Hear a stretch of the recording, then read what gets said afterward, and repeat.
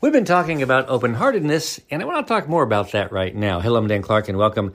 You know, one of the wonderful things about having an open heart means that you are able to breathe deeply and experience the moment. Now, I know I've been talking about this all week, but I want to go over it again because I want to practice something with you that can truly be transformational. What I'd like you to do when you get a moment is to set for just a minute, that's 60 seconds, and open your heart, much like you're opening your arms to give someone a hug.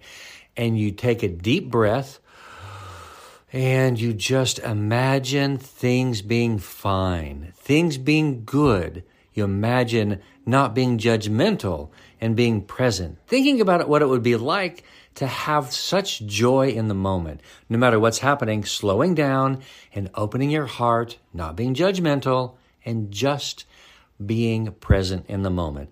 Breathing deep, opening your arms like you're going to hug the world, and you just say to yourself, I'm present.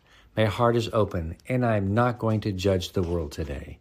Let's practice being more open-hearted. I love you. I'm Dan Clark.